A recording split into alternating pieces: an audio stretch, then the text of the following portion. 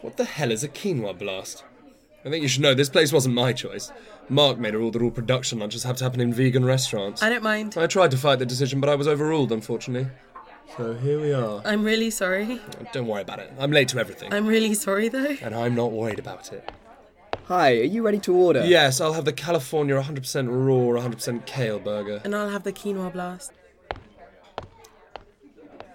Come on, don't listen to a word Mark says. I usually don't. I thought your wedding joke was quite funny. You know, I was actually late to my wedding. My first wedding. She was not impressed. Almost didn't go through with the whole thing. It was an extremely embarrassing affair. I mean, her mother was there, my mother. Well, everyone was there. It was like one of those dreams where you're naked in front of the whole school. But then it was all right after that. We still got married, and I was the only one thinking about it. So I promise, you're the only one thinking about it. Even Mark is on to the next thing, and he's a stubborn prick. Okay. Okay. Thinking about it, we ended up getting divorced and she got half of everything, so perhaps that wasn't the best example. That's okay, it was a good story. You're right, it was. Anyway, enough about me. I thought that this might be a good way for me to get to know you a little better. All the applications came in blind, you see, so I really have no idea who you are. Oh, right. In fact, all I had to work on were those plays you sent in. They didn't tell me anything else.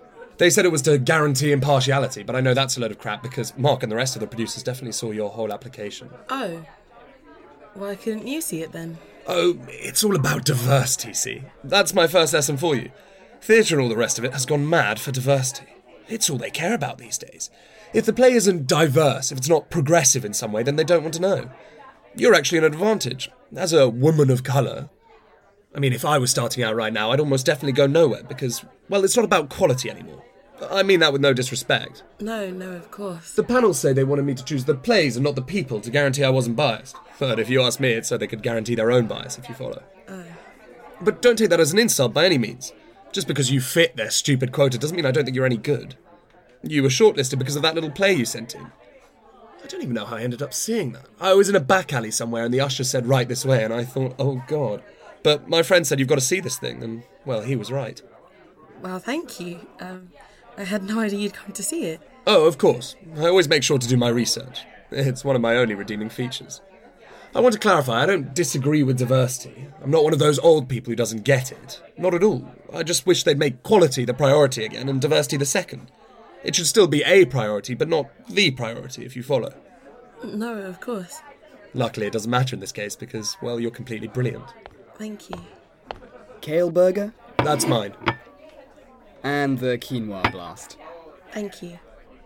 Can I get you anything else? No, that's perfect, thank you. What is all this, really? I order a burger these days and it comes with avocado in it. Automatically, avocado. It's like they think the avocado makes the £30 bill worth it. I could buy an avocado myself and put it in this burger and it wouldn't cost me £30, you know. I love avocado. Well, do you want mine? Sure, if that's not too weird. Here you go, then. Equal. So, where are you from? I'm from Lewisham. Right. Do you know it?